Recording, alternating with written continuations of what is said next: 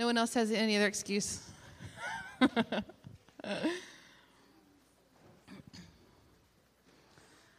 right, so I'll just pray for Joanna and woohoo. God, I thank you for my sister. I thank you, just like I prayed for her this morning in pre-service prayer, Lord, I thank you for her vulnerability and how even when things don't go well, rather than run from you, she just runs closer. So I thank you for the example that she is to us, and I thank you for the work that she's done on preparing this talk. I pray, Lord, that your Spirit would come and just breathe life into everything that she says, and that she would be blessed and not drained, and that we would be blessed as well. So come, Holy Spirit. Again, let us have eyes to see and ears to hear what you are saying and what you are doing. Mm-hmm. Amen. Amen. Hi, guys. Okay, Rick and Kim and Dean and Kaylee, you're going to have to move closer or something. This is insane. Like, yeah, move over there or something. I don't know. Thanks, Kenny. This is great. I love it. Thanks, Rick. How much money do you think it would take me to get the Naumans off the back row? A lot. More than I've got, I can tell from Dean's face. More than I've got. More than I've got. Thanks, Rick. So we're beginning our series today. We've been talking about it for a while. We've been talking about getting books and getting ready, and we're going to start, which is good. And just in case you missed it, we have some fill-in-the-blanks notes on the back of your bulletin. It's a little participatory. So if you'd like a pen or you don't have a bulletin, just put your hand up. Bob and Anna, do you have pens, Bob and Anna? Do you have some? Okay, they'll share with you. Just as a way to kind of interact and hopefully put stuff in your brain. So on our weekly email this week, I don't know if you read that, but one of the things I said was that we were going to be talking about the topic, God is good. And I really tried to prepare and work that in. But the deal is that God is good is actually chapter 2 of this book. And chapter 1 is pretty important. And it's really chock full of a lot of information. And the more I worked this week, the more I just wrestled and went, I don't think I can do both chapters justice. So I had to make a decision without Gordy. I got to tell you, it wasn't easy, but I did it. And so you will be hearing about the fact that God is good. He is still good all the time. Without irony, at the Good Friday service this year, this amazing, I don't even know, was he Filipino? Pastor Joseph? He totally was like, everybody, all together, God is good. And I just said to Jessica, I don't think I've heard anybody do this without irony since the 90s. This is so awesome. And everybody said, God is good all the time. And then he said, all the time. And everybody repeated, God is good. But they were so happy. And the people from Joy Fellowship were so happy. It was awesome.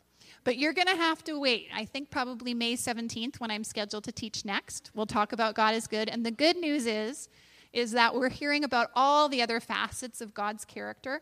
And this book is set up in such a way that we're studying different facets of God's character throughout the next coming weeks. And the order of the way that we study those facets of character doesn't really matter. But I do think it is really important for us to look at the first chapter, the beginning of this book, because it essentially sets up the premise or the manner in which we're going to be talking about these facets of God's character for the rest of the series. So today is really well and truly going to be the intro to the series, because that's, I think, what we needed. One of the things that Gordy had been doing the past few weeks before he left was he'd been sharing with us what he was calling his pastoral midrash, right? His message to us as a church. And there was lots of stuff in there. But does anybody remember any of the things that he was charging us with or encouraging us to do or encouraging us to be? No idea. Kenny's like, I wasn't here. Don't ask me. There was a lot of stuff. All about love. Yeah. So that's what he said. Loving each other is going to be the most important thing. The biggest fruit is going to be how we love each other. He talked about being a particular type of community. Anyone remember that? A serving community. So how do we serve each other? How do we love each other? I have such good news for you. This series is actually going to teach us how to do that. It's just practical, super step by step. This is how we figure that out. It's great news. So, I'm supposed to be doing my own PowerPoint. We'll see how this goes. I have to talk with my hands, so I don't know how this is going to work out. Oh, this has gone right back to the beginning. Let's see. Wade, can you come help me with this, my darling? Thank you so much. Always marry your tech support. It totally works well. And so, we have some hope here. The good news is we're not going to be trying and striving and just gritting our teeth in the hopes that we can force ourselves into godliness in the next little while. But this series, the whole purpose of it is for us to actually be able to examine our thoughts, examine our actions, examine what makes us tick, and invite the Holy Spirit into our community in the hopes that we'll become more like Jesus together. So I'm hopeful about that. A little bit of background for this series. The gentleman who wrote, we're going to be going through this 3-book series this year. And the author, his name is James Bryan Smith. His friends refer to him as Jim in the book. And Jim refers to himself as the Forrest Gump of Christianity, which I love that title. He essentially says, Forrest Gump was this guy who was in this book and in this movie where he's a character that winds up with these incredibly pivotal historical figures at all of these moments in history. And Jim Smith says, that was me. I was this utterly average guy. I was literally number 300 in a class of 600 people. I had no idea what I was doing, and I signed up for a class at Friends University with this guy named Richard Foster. I didn't know anything about Richard Foster other than the fact that I had a class with him at 10:30 on Thursday mornings. No idea that he wrote one of the most pivotal books in the last 100 years of Christian history. It's called Celebration of Discipline. It's this fairly well-known book in Christian theological circles, in just Christian circles in general.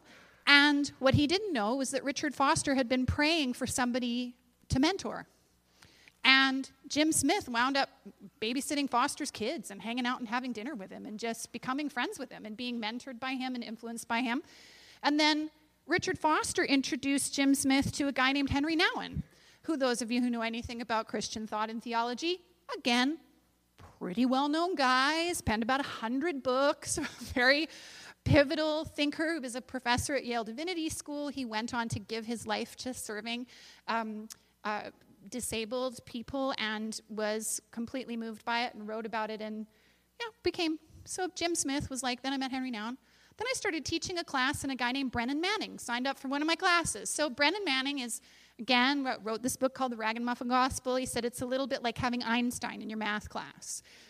Just this total genius guy. And then who was the other one? Oh, and then Dallas Willard. Dallas Willard, who again is a very well-known Christian author. He wrote a book called The Divine Conspiracy, wound up becoming a teacher. And he said, I sat in and co-taught this class with Dallas Willard. I did it for 10 years every summer. Dallas Willard was the main teacher. I've figured out that I've sat under about 700 hours of teaching by Dallas Willard. So it's a little bit like if you decided to become a basketball player and you just happen to become friends with, Magic Johnson and Michael Jordan and Charles Barkley. Come on, I'm not good with the sport ball. Somebody else give me another name. And who else? Yeah, those guys. It would be like that. But this guy I was this totally average guy. And he said one of the things that happened was that I would talk with Dallas Willard when he was writing his book, The Divine Conspiracy. And Dallas Willard would say, there has to be a curriculum for Christ-likeness. There has to be a way that you could make a how-to course. And Jim would say, is that even possible? Do you think that could be done? And Willard would say, yeah, of course it could be done. And so Jim would say, why don't you do it then? And Dallas Willard's answer was, because I think you're supposed to do it. So no pressure. So years later, he started developing this course, this idea of developing a curriculum for individuals and groups, and he kind of test drove it with all these different people. And one of the things he emphasizes a lot is he says it really works better in groups. And one of the key things that I'm going to be sharing with you in a minute is one of the key factors of Christ-likeness and figuring that out is how we function in community. So one of the things I just want to go through with you is what he lists at the beginning of the book in talking about how to get the most out of this series. So the first thing he suggests is that you get a journal. If you're not a journaling type of person, that you try and get even just a notebook. Something to just scribble stuff down. It's just a good way to process thought and bring it to church with you, or if you have a small group that you're attending, you're going to be talking about stuff with your small group from this book, bring it to small group and use it in your quiet times. If you haven't already got the book, get the book. If you can, it's easy to order off Amazon, or you can put that on your Connect card that you need some help in getting that, and we can do that if you need some help with that. And then every week there's exercises. So we're going to talk about that. They call them soul training exercises. So there's actually a copy on the orange paper of the exercise for this week in your bulletin. Don't look at it now. Don't look at it yet. We're going to look at it later, but I'm telling you, you already have the copy for it this week, so it's all right. Don't worry about it. You're going to be able to do that. And then the idea is to make some time through the week to actually reflect on those exercises. So to try and set aside some time and write in your journal or go for a walk or ponder and meditate and look at the different questions. This week, one of the things I've done as our reflection questions is I've just taken the questions straight from the book. So if you're reading the book, as you read through each chapter, he's got reflection questions right in the middle of the chapter as you're reading along. So every time he brings up a new thought, there's a reflection question right there. So if you instead are choosing to mainly access the series by going through the weekly sermons with the speakers, I don't know if other speakers will do this. I'm going to suggest it couldn't be any easier as a teacher. The questions are already there. So the questions that I've put down today are just the ones that the author suggests in the book. So if you have a chance to go through them, and they're also written on the back of your bulletin. And then the idea is that we're going to get more out of this the more we put into it. So if you can prepare and come with the intention that you're willing to share or talk with somebody else or be in a group or be willing to talk about it and process it, the more you're going to get out of it. It's like that with anything in life, I think. And then he also really encourages that one of the great things about our easy access to technology these days is that we can actually just, if you have a conversation with somebody either at church or at home group, just shoot them an email or a text or a quick phone call even. Or better yet, go for coffee at some point during the week and check in and go, so how's that thing going that we talked about?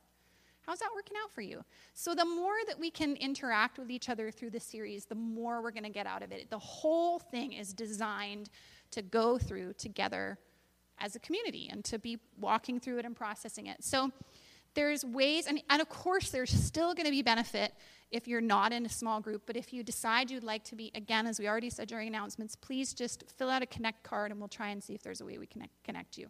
So that's kind of the how-to of the best way to get stuff out of there. So we're going to go to our filling in the blanks now, if you have a pen.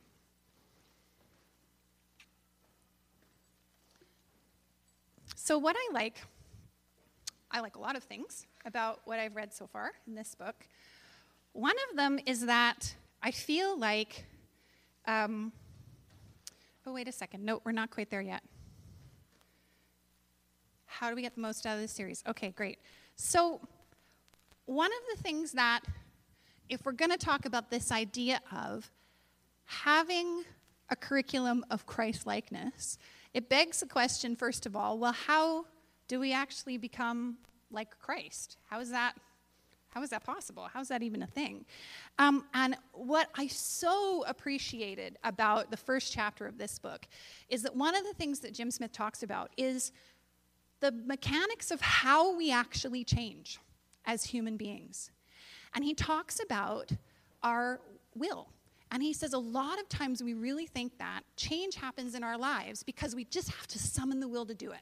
And if we're really trying to change and we fail or we haven't done it, we think, oh man, I'm just so weak. I tried that thing again and I just can't do it. No matter what I do, I can't give up.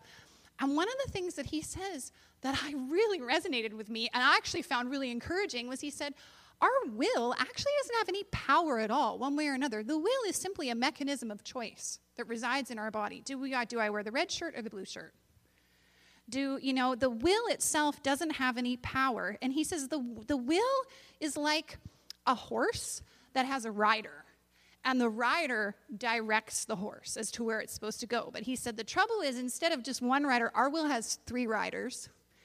And that's our mind, which obviously, when we think, our mind creates emotions, which then lead to decisions. He said our bodies is one of the things that directs our will, because I don't know if you're like me, when I get hungry, it's really hard for me to make any good decisions, because if my body is not well fed, when I'm fasting, it's really brutal. It's really hard. And I think there's a number of other things. We have desires in our physical bodies that we want. And then our social context is one of the riders of our will. People call that peer pressure or whatever the perspective is, but our community and the people around us and the context that we're in manipulate and direct our will as well. And so the good news is you do not have a weak will. That is not why you can't change. You also don't really have a strong will either. It's kind of neither here nor there. We simply all have thoughts and emotions and bodies and social contexts that direct our things, and we have the ability to make changes in those areas of life. And so change is possible. And I just found that incredibly simple and quite a refreshing way to think about things. I feel like that resonates with me. It just says, our will just has one job. Our will just does what the rider tells it to do. And then that's how we make our choices. But it's kind of harder than that, and it's a little bit more complex, and we'll get into that. But the idea is that we develop new ideas, we develop new practices, and develop new social contexts, then our behavior and our choices are different.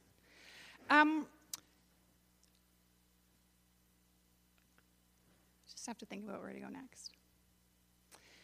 This is one of the things that I think has been so successful. Anybody that I have known that's been really involved with AA or NA will talk about the basics of a 12-step program. And much of the 12-step program involves these facets, which are thinking about principles of thought and the way that you have thought about things, looking at your social contexts, and also looking at your body and your body's needs and desires. And I feel like that really resonates. I feel like it resonates with me personally, just in this. He said he was talking about New Year's resolutions in January, that they're broken by the end of January, and that was totally me this year, probably more than any other year in my life, where this January I was like, I'm about 20 pounds heavier than I want to be, and I'm going to do something about this. And I signed up for this group, this weight loss group, through friends on Facebook. And you had to pay money, and you had to send your measurements in, which felt kind of vulnerable, and you did this whole thing, and it was this secret group. And I thought, I'm going to do this. And I know this sounds kind of weird, and it's a slightly vulnerable thing to share, but that's the watchword that's been given to me several times. So here you go. Here's more vulnerability for you. So I felt quite vulnerable doing that. But I thought, no, this is going to be really cool, because I know some of the women in this Facebook group, and they're friends of mine that I've known through missions that I really love, and I want to connect with them. And I'm really looking forward to doing this with them. I feel like that will be great. And then I wasn't allowed to be in the group because I wasn't overweight enough. And as weird as it sounds, I was right on the line. I was like within 1 pound or 2 pounds of being technically overweight for my height, because I'm really tall. And as odd as that sounds, like I said to Wade, I'm not overweight enough to be in the group. And he was like, is that not a good thing? And I was like, I guess it is a good thing.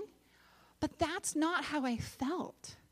I felt like, oh, this social context, this group that I was so excited about being a part of, has just told me that I can't belong.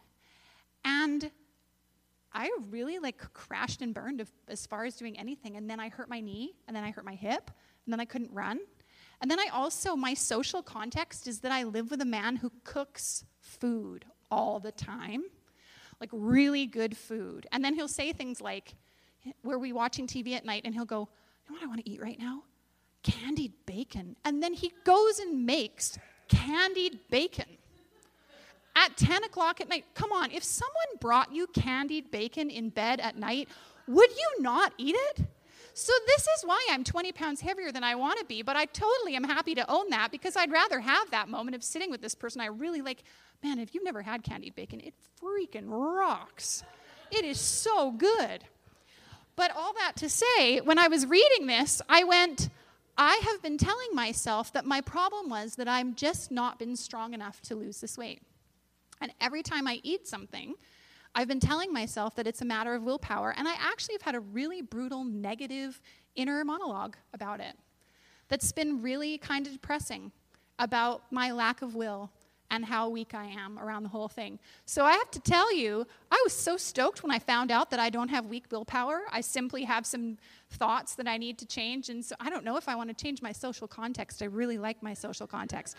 But there's some things that I have to work around. So that is really step one of your fill in the blanks, is step one to changing ourselves and becoming more like Christ, is that we need to change what the author calls our narratives. Now, this is a word that has been bandied around a lot in smart people thought circles in the last little while. But what's a narrative? Somebody tell me what a narrative is. What does it sound like? It's a story.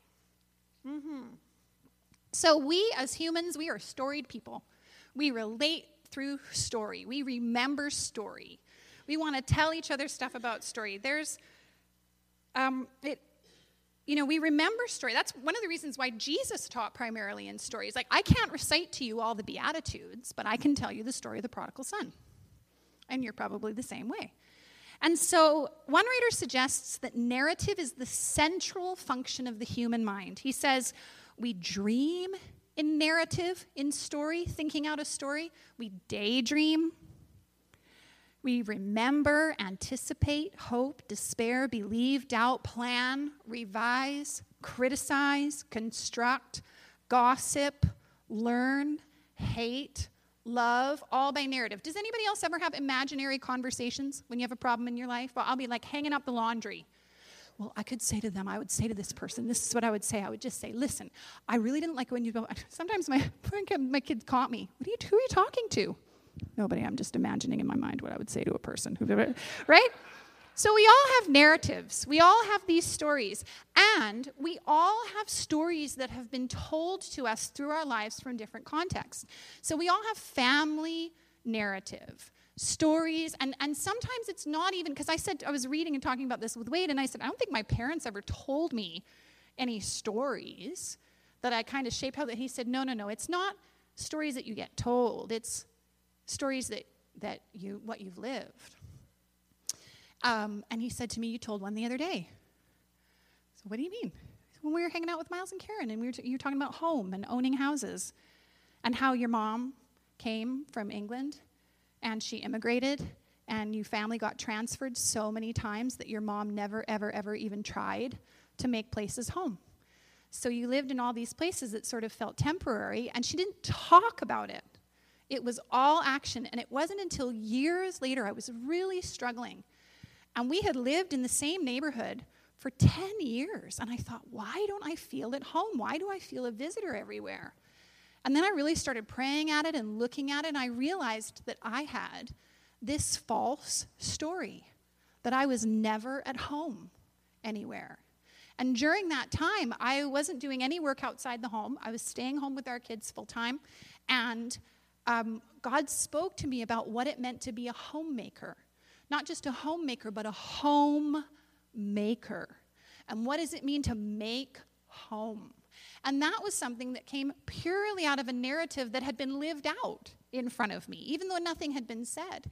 And we all have stuff like that. We have narratives in our culture. One of the most interesting books I've read, I think ever, was a book by an anthropologist called Our Babies Ourselves. And it's all about how when people have babies in different cultures, there's all these ideas about right and wrong, how much you pick a baby up, how much you hold it. Should the baby sleep by itself? How soon the baby should walk?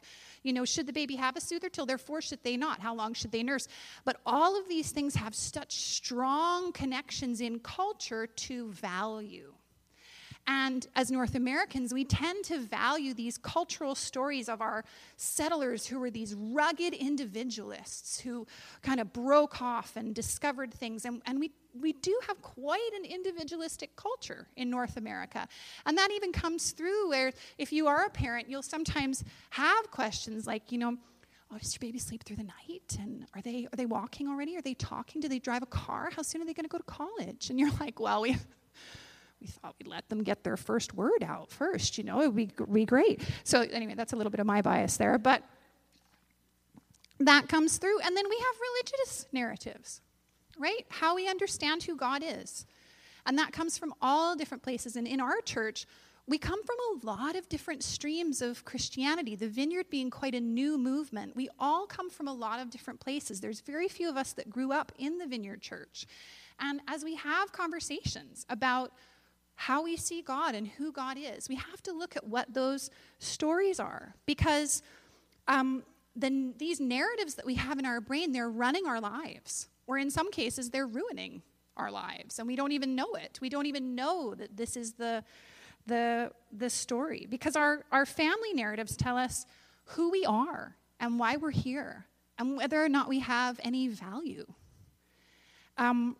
One of the awesome narratives that I realized I got from my mom when she was visiting last time, I've noticed that when my children get up in the morning, she greets them and makes eye contact with them in such a warm way. But the other thing that I've learned about my mom as an adult is that she's not a morning person. But you'd never know that when she's around kids. But as an adult, if I'm with her at her house, she does not turn the lights on in the morning. She does not want to make eye contact with people. She wants to do her book and do her crossword. She does not talk to anybody. But if my children are there, she's like a different person. And I realized that I got that from her, that when our kids get up in the morning, and it's changing now a little bit that Soph is older. She gets up a little bit later, and I have to be a little bit more casual in how I greet her. But with Pax and Eleanor, my mom does the same. She's British, so it's so awesome. They'll come in the room, and she says, hello, hi, how are you this morning? Did you have a good sleep? Oh, that's great. And just assigns value to them as soon as she sees them first thing in the morning. Just sees them and assigns value to them first thing in the day. So these things come through in all these different ways. So as you're thinking about what your narratives are in your life, don't just think stories that people told you. Think stories that people lived out around you that you picked up. And so this is what we've talked about, because once we figure out what the narratives are that are running our minds, then we can measure them against Jesus' narratives. Because nobody knew God better than the pre-existent eternal Son of God.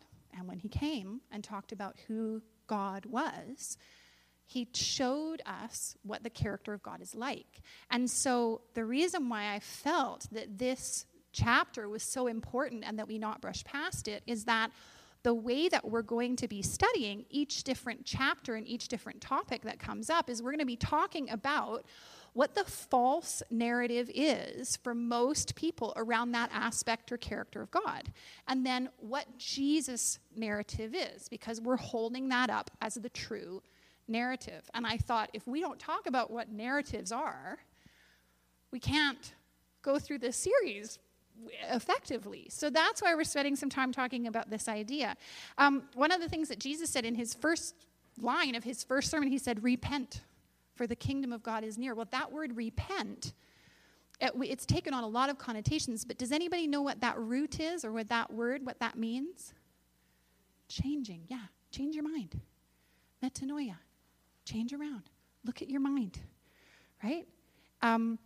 Paul said this in Romans 12, don't be conformed to the patterns of this world, but be transformed by the renewing of your minds, so that you can discern what is the will of God, what is good and acceptable and perfect. So we have to look at our thought life. And then this, if you really think about this will blow your mind. I mean, this week I thought, I just even started meditating on it. when he said, let the same mind be in you that was in Christ Jesus. So we can have the mind of Christ about things. That's what that means. I don't know about you, but I do not feel like I have the mind of Christ about most things a lot of times. Every now and then I feel like a thought might slip in, but that to me is a huge idea. That this is what this says, that you could have the mind of Christ. So that's the very first important step in understanding this idea of following a curriculum of becoming more Christ-like, is thinking about what our narratives are. The second aspect of what we're going to be going through in this series is what the author calls soul training exercises. Now, when you think about soul train, you might think about something like this. Oh, no. How awful. No, it's all right. Never mind. We found the most awesome clip of Soul Train, which is a show from the 1970s where totally stylish disco dancers would do the best disco moves. And Wade found the coolest clip. We're going to try and find it. But I was like, come on, you can't talk about soul training without talking about Soul Train, man.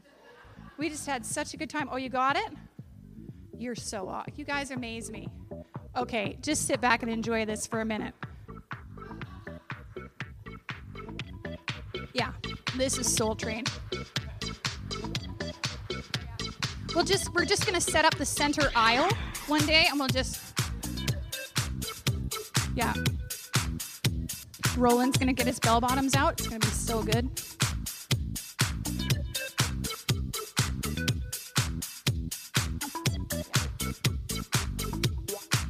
Yeah. I saw Scott Perry do that once. Just kidding. No, I never did. Yeah. Yeah.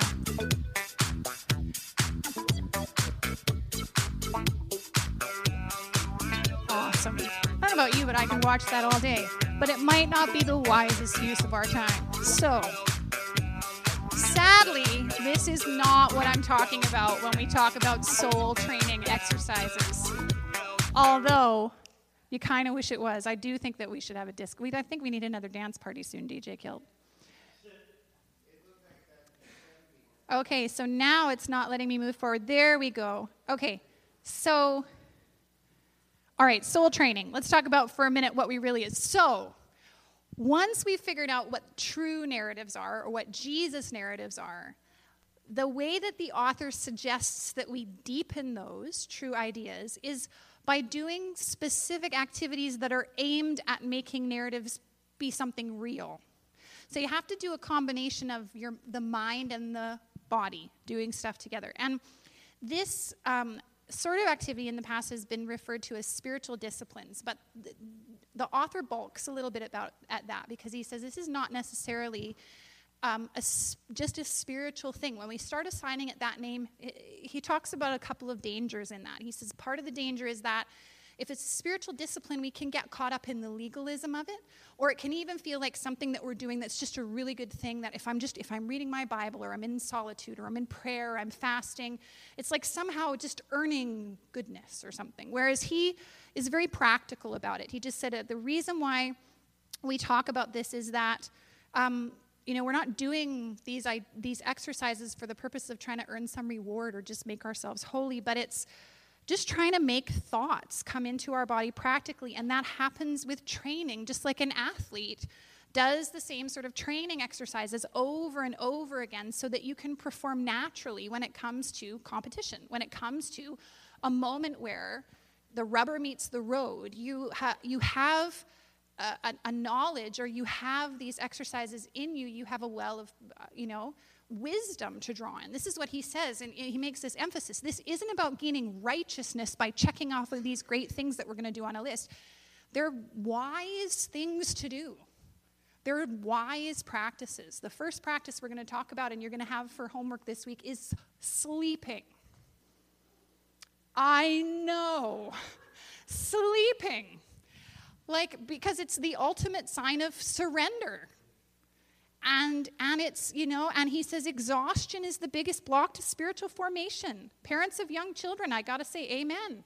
Your quiet time goes out the window for about 10 years. So, it's not about us all developing all of these great holy things we're trying to do. It's about developing wise practices. He says they're meant to be therapeutic in the same way that if you have an injury and you go to therapy, you're going to do something that hurts a little bit, maybe for a little while, or is kind of awkward. But the idea is that you push through it, and you're doing these exercises just because you want to improve your function. You just kind of want to just get better at it. So that's the idea behind these exercises that are going to be given every week. It was this idea of just trying these practices. So that's sort of step. So step 1 is changing our narratives, changing our thoughts. Step 2 is these soul training exercises. And then step 3, the idea is that we're participating in community. So that's why we're encouraging small group. We're encouraging you to talk about this teaching with people that you like and that you trust. To have a journal, but to be doing together, because we're created for community. I mean, we believe that God is in community, Father, Son, and Holy Spirit, and we believe that we're created to live and love in community with each other. And spiritual formation in our culture is often understood as this very individualistic effort, that you're going to go off and be monastic, or you're going to figure out your spiritual journey on your own.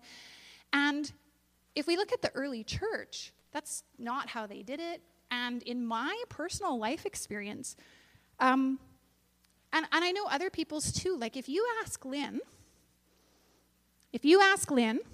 Lynn, when was the time in your life when you went through the most spiritual formation or character formation? Was it when you were cruising on your own, or was it when you were living in community? Lynn's told me many, many times about she had this season of her life where she went and lived with, was it 3 women?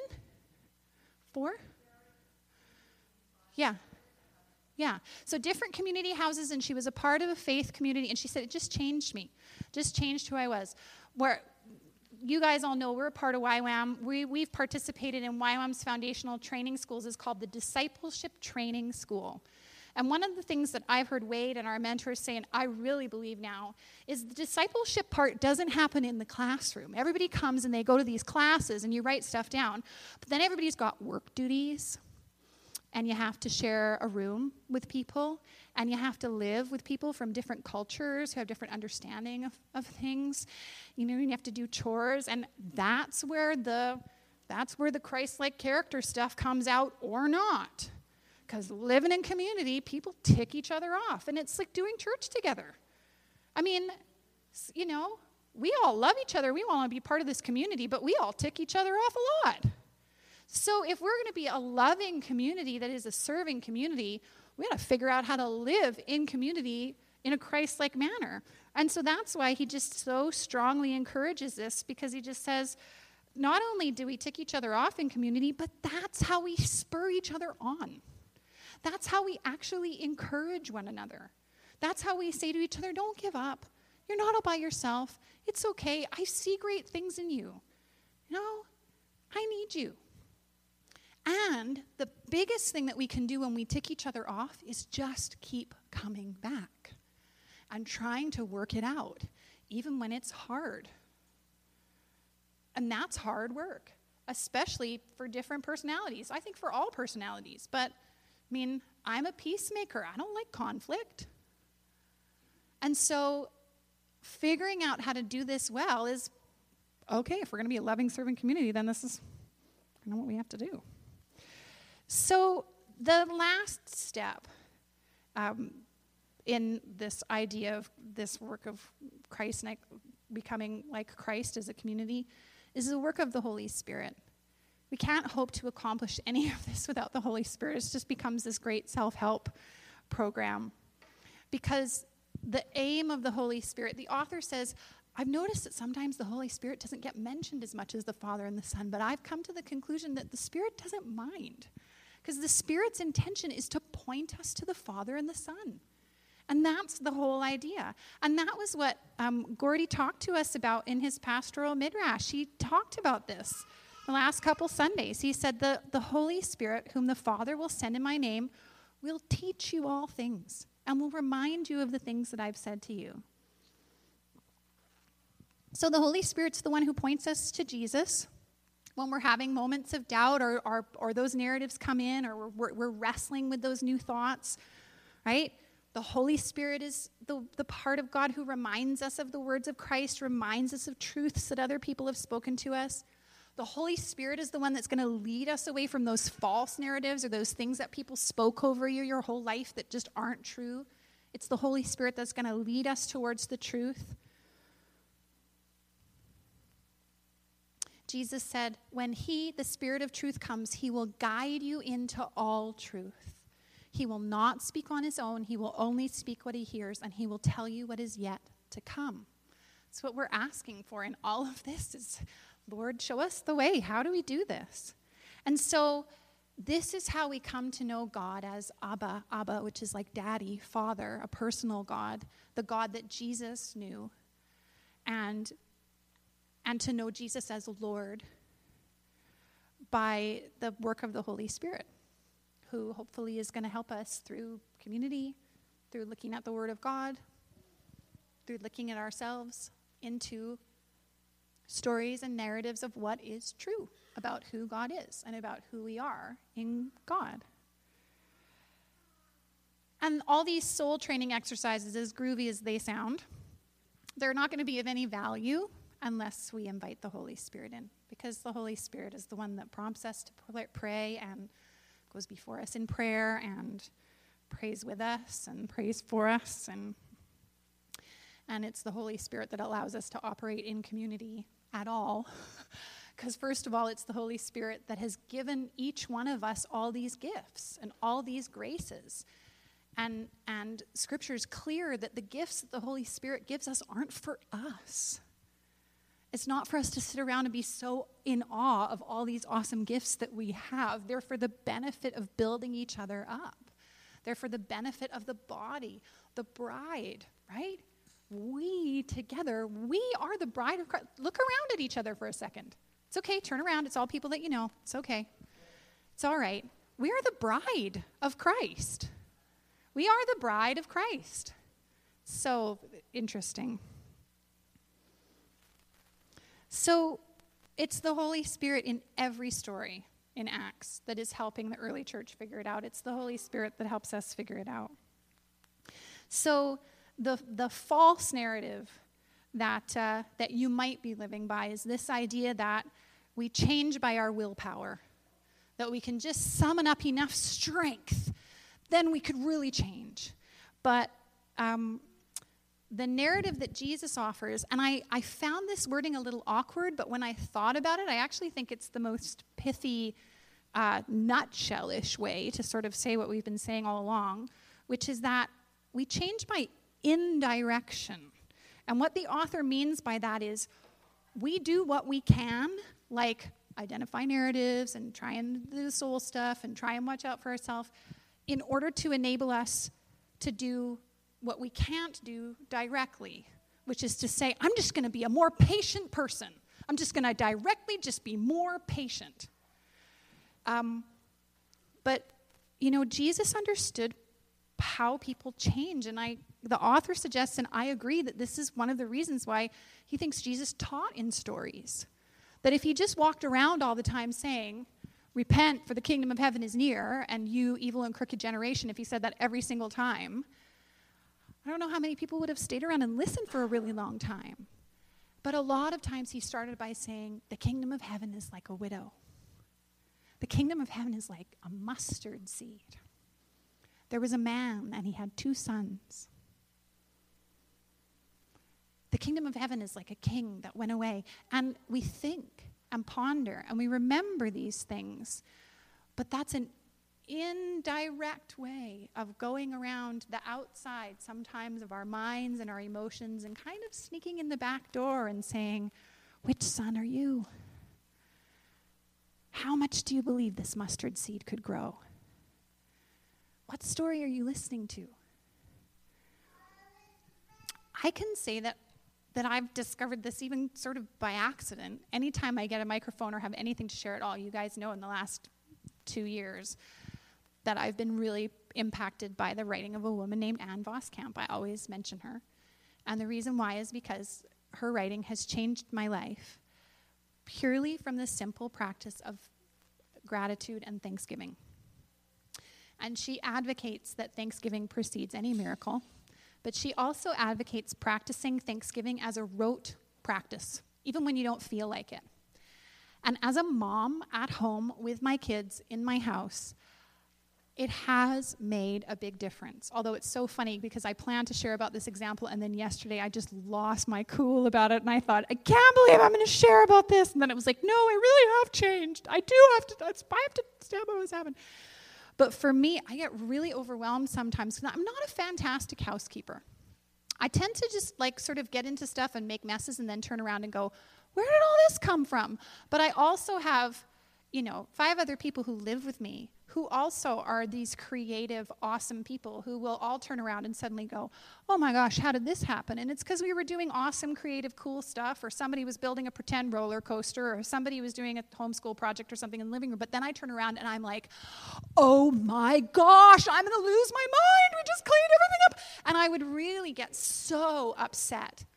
And it was purely this practice of Thanksgiving, of literally before, I felt like I was even gripping the microphone too tightly when I was holding that, to let it go. This practice of before my heart felt anything, I would say, thank you, God, that I am physically healthy enough that I can bend down and pick up these shoes off the floor. Thank you, God, that I have 3 children that are not in the hospital today.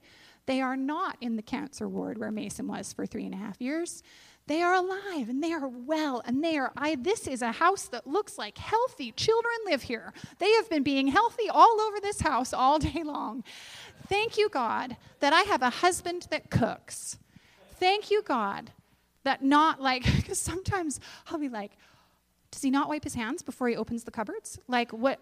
And then he cooked. He cooked today. He cooked yesterday. He cooked the day before that. He's going to cook again probably 3 or 4 times next week. It's good food. Who cares if I'm 20 pounds heavier than I want to be? That man cooked again tonight. Thank God. But it has made a difference in my heart and in my life. I am different now about the way that I observe our house and go through the day, and I get less upset. Yesterday I was pretty tense. It was a pretty tense week. So I thought, can I really say that I've changed? But I know that I have.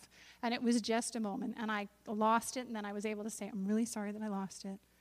Please forgive me. And he was like, it's totally cool. But that happened indirectly. I did not start out saying, my goal is to be more patient with my kids. And my goal is to be more patient and calmer about the state of my house. All I was trying to do was practice thankfulness. That was it. Just practice thankfulness. And then fruit came, because that is the idea of the fruit of the Spirit. Gordy talked about how would we know if we were successful? How would we know if we were fruitful? We'll be fruitful if we love each other, which sounds really great in theory. But how do we really do that? And practically, we can't just grit our teeth and become patient. I'm just going to be so much more patient today than I was yesterday, because today I'm going to be really patient. Because I'm patient right now, and darn it if you kids talk to me one more time. Like, it's just, you can't muster up enough willpower to be kind. Right? The nature of fruit is that it's something that develops naturally from the inside to the outside. And then it blossoms, and then it appears. That is the nature of fruit. There is a reason why it is called the fruit of the Spirit. My buddy Dave once was preaching about this. We were on outreach, and he was like, have you ever seen a tree trying to bear fruit? And then he did like the best performance art, like tree trying to bear fruit, but it was a lot like constipation in how he acted that out. I'm not sure that translated over language barrier, and I can't tell you that I'm going to reenact that much today. You know I'm a very game person, but I just don't feel like I can go there for you today. But I can tell you that it's never left my mind, the image of Dave trying to look like a tree, actually trying to bear fruit. But this is what Paul said about that in Galatians. Oh, sorry, that I've missed a reference there. It's Galatians 5:22 and 23. The Holy Spirit produces this kind of fruit. Let's all say that again. The Holy Spirit produces this kind of fruit in our lives. Sorry, who produces that kind of fruit in our lives?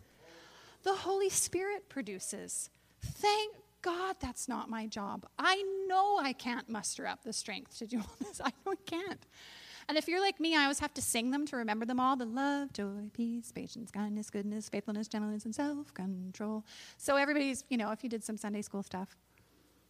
But that's the idea, that is how we become a community that can love and serve each other in the midst of us just being all these broken, crabby, impatient, misfit toys. By the power of the Holy Spirit. Thank God. Thank God. And so that's what we're going to be doing with these series. So the first book is called The Good and Beautiful God, where we're going to be looking at ideas about God, who God is. And the subtitle of the book is Falling in Love with the God That Jesus Knows. So what are our false ideas about God, and what did Jesus say about who God is? And then the next series is The Good and Beautiful Life, where we look at ourselves and our intimacy with God and our character. And then the third book is The Good and Beautiful Community, in how we're together in community. And that is going to take us till Christmas time to do that, people. Amazing. So that's why I wanted to start today by explaining how the theory behind how it's all going to work when you hear about narratives and that kind of good stuff. So the soul training exercise for the week, you're very welcome to take a look at that orange page now if you like, is all about sleep. Because the number one enemy to spiritual formation, Jim Smith suggests, is exhaustion. And the focus of the chapter is to show how spiritual formation comes as a combination of our actions and our choices and God's action. And so we have to do something, but we also have to rely on God for what's needed to change. I don't know if I have a point about this or not. Anyway, it's just the soul training thing. So sleep is the perfect combination of discipline and grace, because you can't make yourself go to sleep. You can surrender yourself to the attempt to sleep. You can create circumstances that are more beneficial to sleeping, and that's one of the things that the author talks about, is ways to be intentional about that. But it's an act of trust. It is an act of trust that if you go to sleep and stop working on whatever it is that you're working on, or doing whatever it is that you're doing, God's going to take care of stuff and going to be there tomorrow morning. It's a really good one for me right now. I found there was a whole lot more things that I was concerned about after Gordy left than I thought there was than before he left. There was this whole list of stuff this week. And at a certain point, I just had to shut my computer and just go, it's okay. It's important. These are all important, but it's not urgent. It's okay. It's going to be all right. And it's acknowledging that you're not God, because God never sleeps. So it's just saying, okay, you're God and I'm not. And one of the exercises is to try and carve out a day in your schedule this week to try and sleep as long as you possibly can. He's like, get babysitters, work it out, do what you can. See if you can do it. See how long your body actually sleeps if you let it sleep. Now, it might not be possible for everybody to do that, but it's a nice challenge if you can make it happen. 8 to 10 hours, yeah. You do? Good for you. There are a lot of people here who do not get 8 to 10 hours of sleep every night, Kenny. That's why you're such a rock star. It's all that sleep. So these are the questions that came throughout the chapter this week. Let's see if that works. I don't know, maybe I have to do that for me. And so they're there in your bulletin. I don't know why it's not working. So there's some different ones there. So I'll just, for the podcast, I'll simply recite I'll say them out loud here. but they're written down there for you. So the first one is describe your own experience with trying and perhaps failing to change. Could it be the problem was not a lack of effort, but a lack of training? And explain that. The second question is, what comes to mind when you think about narratives that have formed your way of thinking about the world? The third one is, have you practiced spiritual exercises such as Bible reading, prayer, or solitude in your life? And if so, with what intention did you start them, and with what result came out of them? The fourth question is to meditate on what has been your experience in Christian fellowship or community. And the fifth one is to meditate on how you see the Holy Spirit interacting with the three other points of change. He actually had a diagram in his book, which I did actually wind up making this week, but there were a lot of different versions of notes and PowerPoints and things, but I'll just tell it to you. You can visualize it. But he sees it like a triangle, where the Holy Spirit is the triangle at the center of this idea of change, with the idea of adjusting your narratives and adopting the narratives of Jesus, working on these practical exercises for your body and mind to meld together, and to being in community with other people who are also aiming for Christ-like. And the idea is that they're all meant to be something that's operating together with the Holy Spirit. So that's the intro. So what do you think? What does that make you think about? Hot topics. Sandra, I saw your hand first.